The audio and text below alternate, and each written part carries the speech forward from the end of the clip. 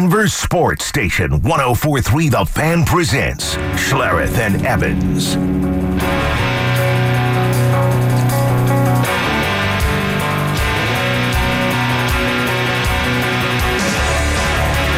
Here we go. And by the way, right before we get started, Rogue, I got to thank you. I don't know if this is a Rogue thing or a Fever thing, but appreciate the Foo Fighters open every morning.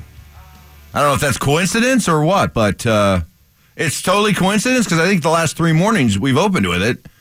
And as a huge Foo Fighters fan, I appreciate it. So thank you very much.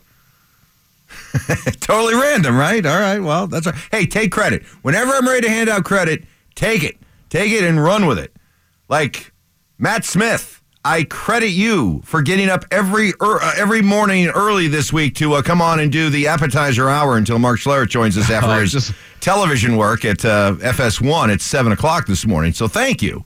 Oh, buddy, you are so welcome. I'm thrilled to be here with you. I am. And you know, Rogue, you got to start taking credit for that. Are we sure that we believe her? Because, you know, her namesake would tell you differently. Yeah, but I would think she'd take credit for it.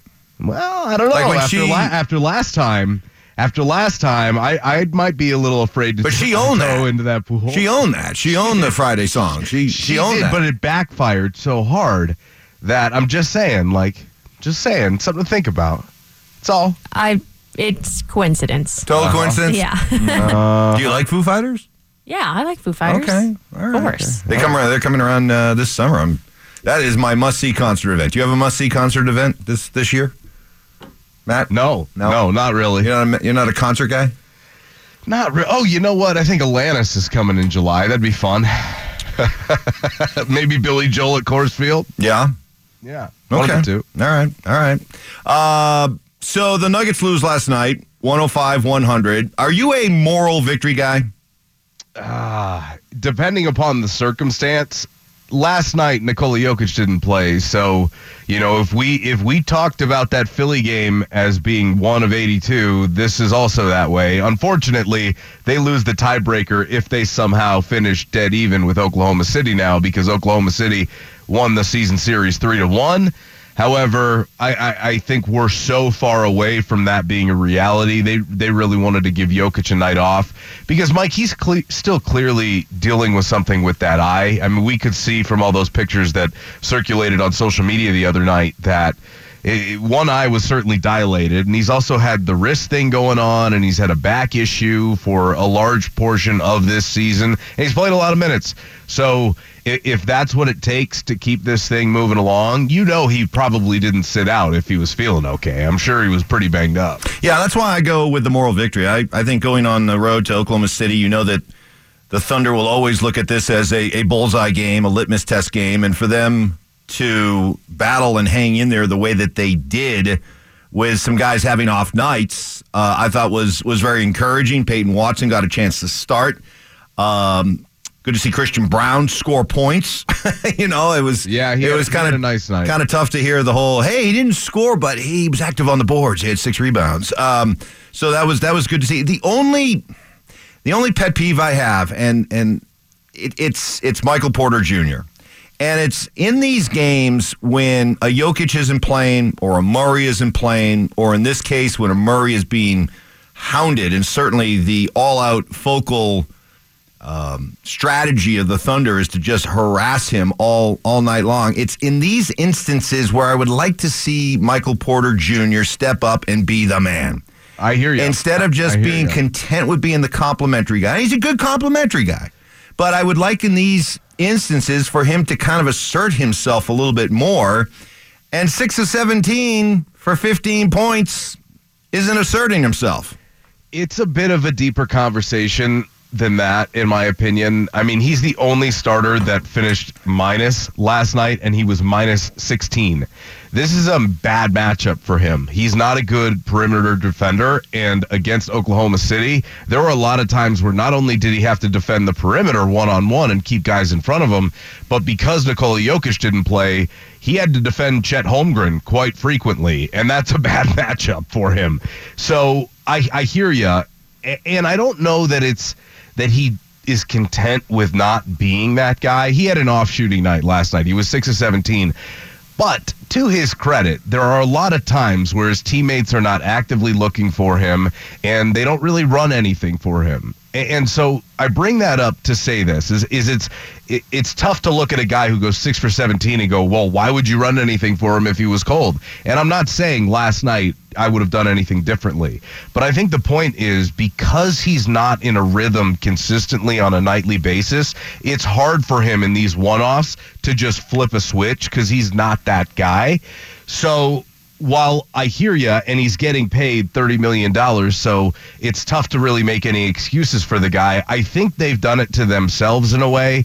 And unfortunately, last night, he just didn't have that great of a game. But I will say, I thought Aaron Gordon played really well last night without Nikola Jokic. The other big story of interest to me and to you and to a lot of others is that one name off the list of potential trade targets for the Avs as Elias Lindholm, that we've been talking about for since the season began, as the idea of a possible trade, gets traded to Vancouver, and that is one where I really don't shed any tears about that. I never really was a big fan of him in the first place, him as a rental player, him as what you'd have to give up. So I'm not sad about that, but they still do need somebody. They do need some help. And does the focus shift to Adam Henrique now from Anaheim, the longtime Devils and now Ducks center? It'd be a little reunion there with Zach Parise, wouldn't it? So this is interesting, right? I've been down on the Lindholm thing. I never wanted that to transpire for the Avs. He's not worth that value. And because of a weaker trade deadline market this year, he was one of the bigger names. I think Vancouver overpaid for him. I doubt that they get return on investment there. They gave up Andrei Kuzmenko, who's a very good middle six scoring forward. His production dipped a little this year, but they also gave up a first round and a fourth round pick and several prospects. That's a high price to pay. The Avs just don't have that type of asset pool. And moreover, that's an overpay. So I'll just say that I'm really glad we didn't see that move transpire for them, considering the price that Vancouver ended up paying for him. And more than that, Mike, they don't have any money. So I have a really hard time telling you who they're going to target this deadline, because they're going to have to move money out to make some of this work. And I'm not sure. They haven't given any sort of indication, because they are very loyal to their own guys of who they're willing to part from. Now, I think the clear and obvious candidate is Ryan Johansson, but I'm not so sure, as we spoke about yesterday, that they're going to be able to find a partner in a deal like that. They're going to have to attach some value to him to at least get rid of him for somebody else to eat his salary, because he's basically unplayable at this level now. So we'll see what happens. Henrique has been a name that they've been in on for several years. He got a little bit banged up last year near the deadline, and I think it kind of shied them away. We do know that Chris McFarland was in Anaheim about a week and a half, 2 weeks ago, looking at Henrique, a night Henrique did have 2 goals.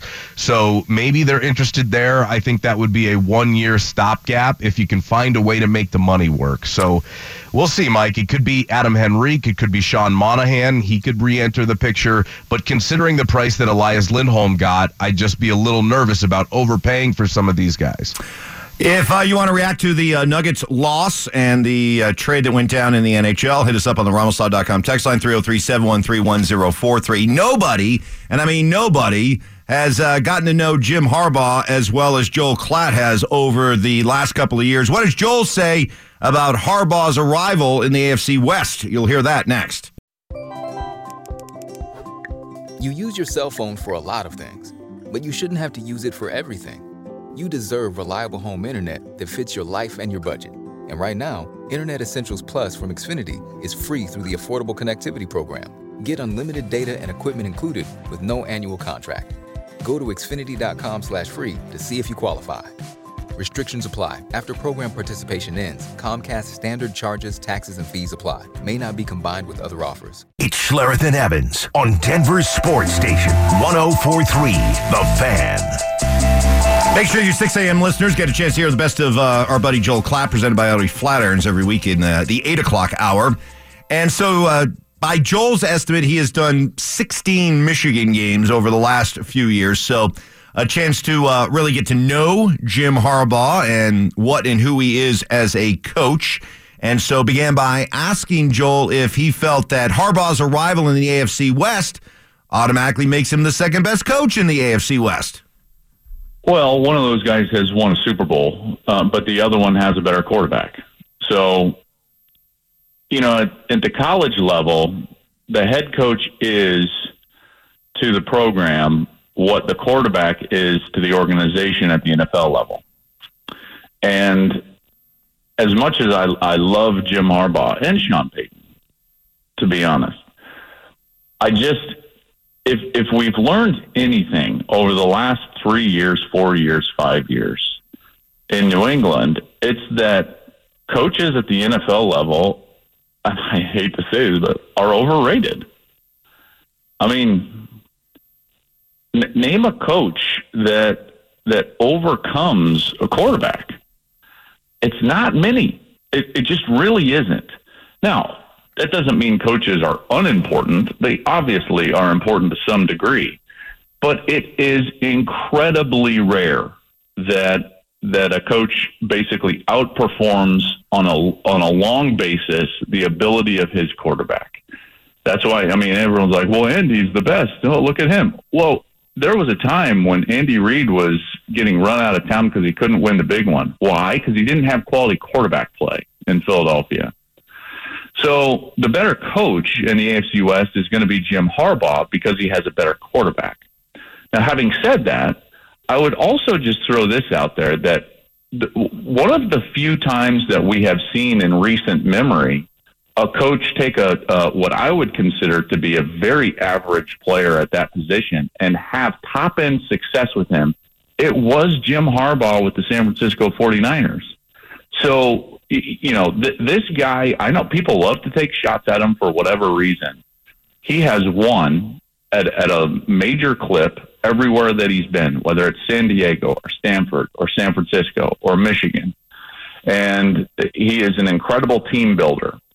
Sean obviously won a Super Bowl. He did that with Drew Brees, and he's trying to recreate something in Denver. But to answer the question, I think Jim Harbaugh is one of the best coaches in the sport of football, period. What was the number? How many Michigan games have you done over the last few years?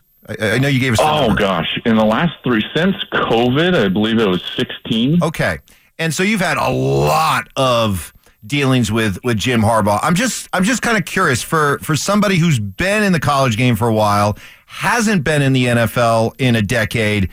Is there anything about Harbaugh that you can point to that would be a red flag in terms of jumping back into the NFL and dealing with NFL teams and NFL players?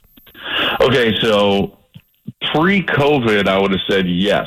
And even though he was having success to some degree, there was a rigidity there. And, I think that rigidity came in the form of, I feel like he thought he knew best all the time, and so he was a hard driver. They were good football teams. They were fundamentally sound. There were all these things.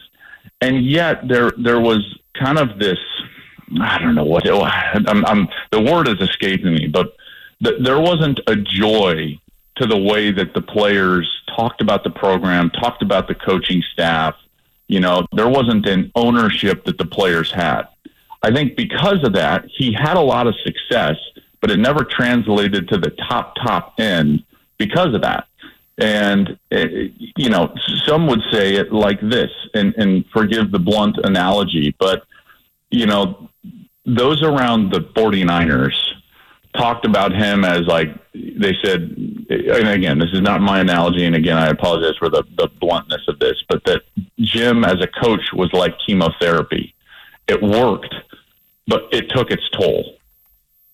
Does that make sense? And after COVID, he totally changed, completely changed, guys. I can't tell you the shift in the way that he would deal with us, deal with his players. In the last 16 times that I met with Michigan, their players were effusive in their praise of Jim Harbaugh and love for him And they would talk about how much he's given the program back to them and how much of a player's coach he became, and how many times he would talk about how much he loved them and appreciated their effort. And so the entire culture at Michigan was vastly different in 2021, 22, and 23 than it was when I was there from, 2015 through 2020, covering him before that point. So I actually think that even though he did have success with the 49ers and he's always been a great coach, he's at his best currently. And I think he's more suited now to have success in the NFL than he was even with the 49ers and even with all the success that they had, because he is still the rigid, fundamental, physical nature, everything that you need out of your football team physically. He's still going to provide that. And yet from an emotional standpoint, he builds a culture where the players feel empowered and they feel like it's their locker room. And that's why Michigan ended up winning the national championship. That's why they ended up beating Ohio State the last 3 years. It was that. It wasn't what was going on schematically necessarily. It was this belief and culture within their program that permeated because of his shift. And that shift, not to get too into it, but there's a book, and I've mentioned it before, called A Season of Life. A Season of Life is a book about an author who was a ball boy back in the 1970s with the old Baltimore Colts, and a guy that he was close to was a defensive lineman for the Baltimore Colts named Joe Ehrman. And this author was going to write a book about the closing and tearing down of Old Memorial Stadium in Baltimore, and so he wanted to go back and talk to some of these old players. Well, he connects with Joe Ehrman, and Joe's a high school football coach. And Joe's having success as a high school football coach with this other guy named Biff Poggi. And Biff is a guy that's all about culture. And Biff was a renowned high school football coach in the Baltimore area and coached a lot of great players. And all they would do is focus on culture and talking about loving their players and their players loving each other. Well, this book is a phenomenal book. Well, it turns out Biff, he has a son who ends up walking on at Michigan. Jim Harbaugh hires him at Michigan after the COVID year, and Biff came in and was basically Jim Harbaugh's mentor and counselor throughout the last couple of years. Biff moved on this last year. He's now the head coach at Charlotte. But it's that change and shift that has totally changed Jim, and I think will make him a better NFL coach now than he was even with the 49ers. Sorry for the long answer. Nope, we appreciate it. Joel Klatt, there he is, presented by Audi Flatirons, the best of Joel with you on Thursdays for the 6 a.m. listeners. Up next, we got the Morning Brew. Michael Malone tells us why the Nuggets lost last night in OKC, and Cecil Lammey's thoughts on what he saw from the quarterbacks that the Broncos would have a chance to pick at the Senior Bowl. You'll hear that next. It's time for your Morning Brew. Grab a cup of Joe and get caught up on everything you need to know. Here's Schlereth and Evans. With Matt Smith staying in for Stink, who'll be coming along at 7 o'clock after he's done with his national TV stuff that he's doing this week for FS1. The Nuggets lose last night in Oklahoma City, 105-100. Michael Malone summing up why they lost this game. We made 15 threes tonight, and we could have made 30. We had a number of, great looks. And we talked about it at halftime, how every time we drive the ball, there's 5 guys in the paint. We got to drive and kick. You got to make yourselves available. And I felt, we generated a lot of great looks that we just didn't convert. Numbers back it up, Matt. They shot 40% from the field, and look at Michael Porter, 6 of 17. Jamal Murray, 6 of 14. Peyton Watson and Kentavious Caldwell-Pope, both 3 of 10. There is your story. There is Nikola Jokic. Sat this one out with combination lower back and eye injuries. Yeah, that Oklahoma City team, even though Jalen Williams didn't play last night, he's out. Of course, the older brother of Cody Williams, who plays at CU. That's a good young team, Mike. They are here to make some serious noise for the foreseeable future. I don't know if they're going to go on any sort of deep playoff run this year, but Chet Holmgren's one heck of a player. He's just an outlier. He's a heck of a shot blocker. He changes the way that you have to attack, especially without Jokic on the floor. Look at the numbers last night. Denver allows Oklahoma City 50 points in the paint. They only score 34 themselves. They're missing that interior presence because Zeke Naji didn't play all that well. He had a chance to show something in some spot minutes last night, and boy, that contract signing does not look very good at the moment in time. So, yeah, I was reading Aaron Gordon's post-game comments last night, and he said that he really wanted to hold it down for Nikola Jokic, and if it were up to him, he'd like to have that one back. So you talked about moral victories. Doesn't look like the Nuggets are really taking that path right now. Next on the Morning Brew, Cecil Lammey, Andrew Mason, our guys down at the Senior Bowl. Cecil on what he's seen from the quarterbacks that we're all talking about as potential Broncos. 2 days in a row for me watching Bo Nix. Not impressed with his game. Lots of struggles out there. He was probably the best one. I'll go back over my notes. But overall, this was super disappointing. It was a defensive day out here. So if you're looking for quarterback play, looking for offensive fireworks, that just didn't happen today. I got to stand up for these young quarterbacks. It's got to be a tough situation. You're working with people you're not familiar with. It's whatever you're doing offensively from a playbook standpoint is probably a lot different than what you did in college. It would seem to me that it's tough to truly evaluate these guys. Do you feel the same way?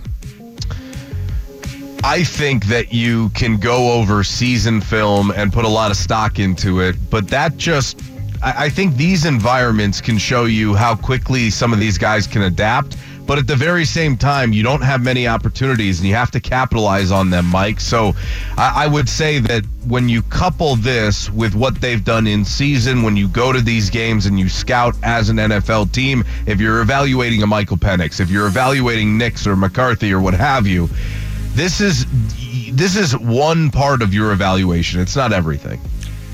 Yes, I remember when Josh Allen was at the Senior Bowl and people were openly laughing at his lack of accuracy and how he was, missing. They were doing target drills. And he was missing targets in the back of the end zone that, everybody else was nailing. And people were like, "Wow, this guy's got a high bust probability or possibility." And well, we all know how that turned out. Next on the Morning Brew. Big trade in the NHL last night, not involving the Avalanche, as the Calgary Flames sending Elias Lindholm to the Vancouver Canucks. By the way, a quick thought here. As you look at the biggest threats to the Avs in the West, their biggest roadblocks when it comes to getting to the Stanley Cup Finals, who are they? How do you rank them? Well, I think you probably, even though they started hot and tailed off a little bit, still got to consider the defending Cup champions in Vegas. Edmonton is red hot right now. I mean, they're on a 16 in a row. Crazy winning streak heading into the All-Star break.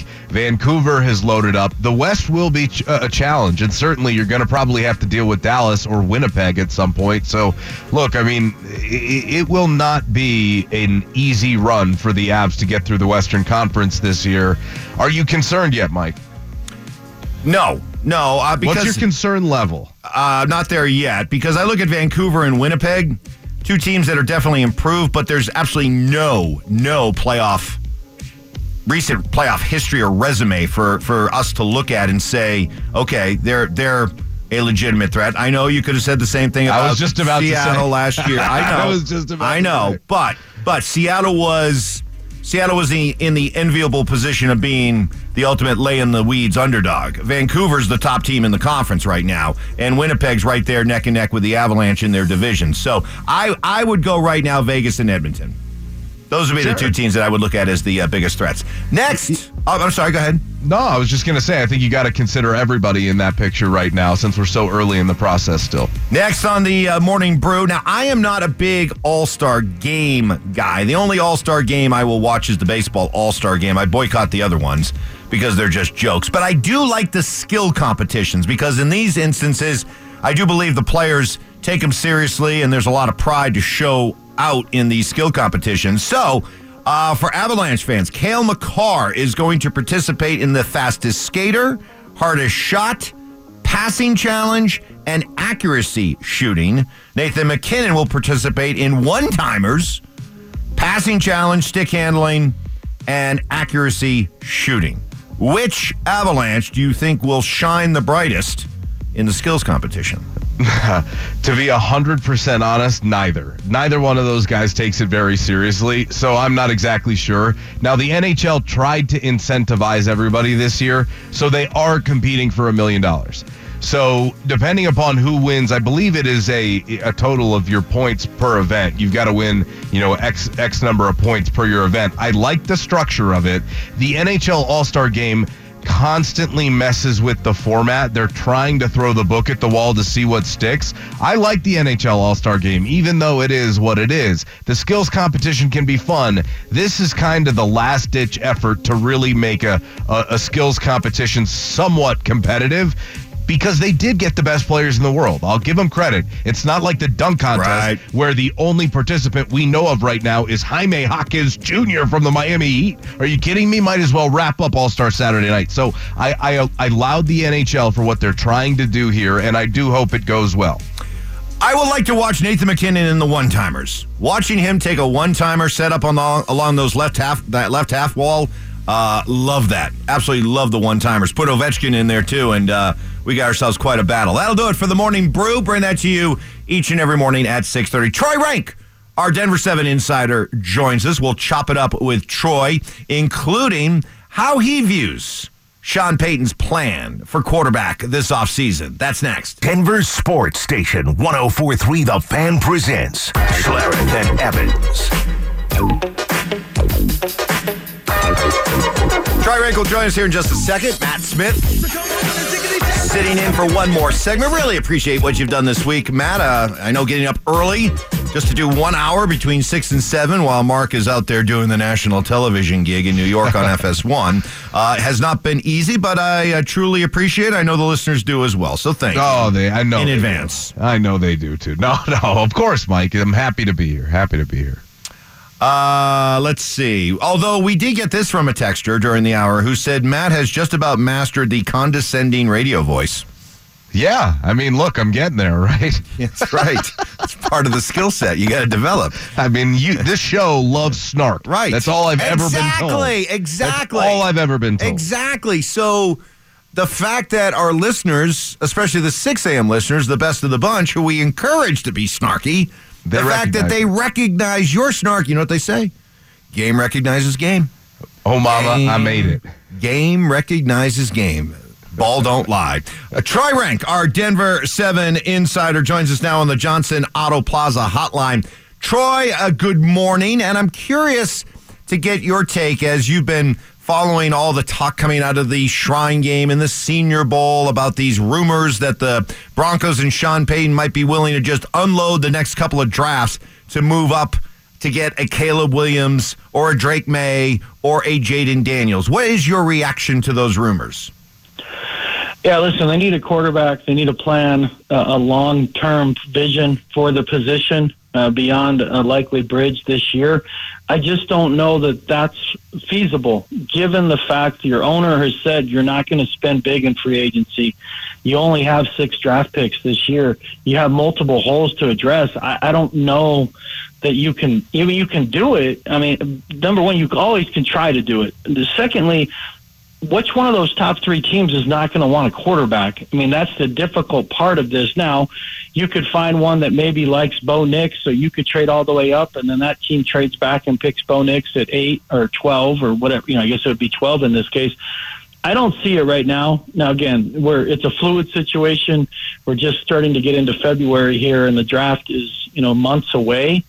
But for me, a more likely scenario is they draft a quarterback at 12, move back to 20, get a second rounder and take a quarterback there. I don't know with where they are in this process that they'll move up. And again, they have to have a partner to move up. And I'm not sure which one of those teams would move out of that pick, but there's a long way to go. I don't give it much credence right now, given the time of year we're in, but it's also a fluid situation. Troy, in the last 48 to 72 hours, Sean Payton has added several more cohorts from New Orleans in Cody Rager and Pete Carmichael. What do we know about these 2 gentlemen so far? Yeah, listen, Pete Carmichael had been with Sean Payton for the better part of 15 years, his entire time essentially in New Orleans. He had worked as both quarterbacks coach and an offensive coordinator. He's another set of eyes that Payton trusts, and that he's going to be involved in the offense as a senior offensive assistant, and like Joe Vitt was for last year for the defense. I've said this repeatedly. Sean Payton did not leave New Orleans. He brought New Orleans with him. He's a creature of comfort. He wants guys he trusts that know how he works, how he sees the game. He wants guys that have been around him that kind of can challenge him because they know the way he thinks. So I like the addition of Carmichael. Their offense wasn't very good last year. And so another set of eyes with Lombardi, with Payton, Davis Webb, it can't hurt. I don't mind that at all. In terms of the scouting situation, Rager's very familiar with the SEC, and they need more players from the SEC. That's the best conference in college football. I don't think anyone would argue that. That's his area of expertise. What does that mean beyond this year for what his role? I don't know. That gets kind of into the weeds, but it is a guy Payton certainly trusts and that he knows. And again, when you're doing the stuff with the draft, and George Payton has alluded to this as well, but knowing what your coach wants and then executing that is critical. That's why trying to create consistency in vision and plan is so important, because when you look at Pittsburgh, they know what a Steeler looks like. You know what a Buffalo Bill looks like. You know, a lot of these teams, they know what their type of player looks like. And until Denver identifies that, they're going to continue to miss in the draft and have this island of misfit toys. And that's why consistency and vision and people and continuity can really help this team moving forward. Busy with Troy Renck. Troy, with the arrival of Jim Harbaugh in the division, there's been a lot of debate and discussion about coach rankings, and do the Broncos now have the third or maybe even fourth ranked coach in the AFC West? Having been around the Broncos all year long, like you were, on the inside, what did you think of Sean Payton's first year as a coach? The culture, he was definitely changed the culture. He created a sense of accountability. The expectations changed dramatically. It's a much better coaching staff. So he delivered on that. In watching his practices, how it's run, the attention to detail, all of that is real. As a game day coach, I thought he was rather ordinary. I was disappointed. The game seemed fast for him in a year away from it. I don't know exactly why. If it's just not knowing the personnel and being away and new opponents, being in the AFC, a very unfamiliar schedule. But, between the use of timeouts and not seeming to be in sync with their identity, especially early. They were a passing team early when they ran the ball really well. And then when they stopped running the ball really well, they never went back to passing. It was just, it seemed like he had trouble finding out who they are. And some of that's talent related, I get it, and they need another year to build out the roster. But in terms of culture building and coaching staff, accountability, and attention to detail, he delivered. Game day, I thought it was rather ordinary, and I would expect more from him in his second season. Troy, when I look at this Broncos quarterback position, I think there are several different ways they can go, and I'm not so sure there's really a clear-cut choice. Do you have one that really speaks to you? Again, if you could go up and get one of the top three, that makes it easy. I just don't think, Matt, that's realistic right now. For me personally, just looking at the number of needs they have, where they are in this process, and once you get past the top three, I think there's a strong argument to be made to trade back from 12 into the 20s, pick up a second-round pick. So now in the 20s, you take an edge rusher or tackle or corner, whatever you decide you need. And then in the early second round, you have Michael Penix and Michael Pratt available. But, again, you have to like one of those guys a lot that you would pass, let's say, on a Bo Nix at 12 who checks all the boxes. And I don't know where they are in that process, Matt. But in saying all that, I fully expect them to bring in a bridge quarterback like a Jimmy Garoppolo, a Sam Darnold, a Jameis Winston. You bring him in to compete with Jarrett Stidham. The winner of that job is the starter initially. The other guy gets cut, and then you have the pick you took in the first or second as the backup. But at least now you have a clear vision. Maybe that guy, this bridge guy, gets you through 8 or 10 games, and then by the last third of the season, the rookie plays. But people aren't recognizing this. Sean Payton offense is very complicated. It puts a huge amount of responsibility on the quarterback at the line of scrimmage. even if it's Bo Nix and a Michael Penix and Pratt who've played just an incredible amount of college football, it's not easy for a guy to come in and start right away. So they're going to need a veteran regardless. But that would be my looking at their roster now, saying that you're not going to move up to the top 3. I would trade back, pick up a second-round pick, address multiple needs, and still have my quarterback of the future in hand. All right, Troy, great stuff as always. Thanks, pal. Thanks, Troy. Yeah. Troy Renck, our Denver 7 insider, joining us on the Johnson Auto Plaza hotline. We say goodbye to Matt with 1T. Thank you, Matt. Until next time. Thank you, Matt. Mark joins us coming up next for 4 Down Territory.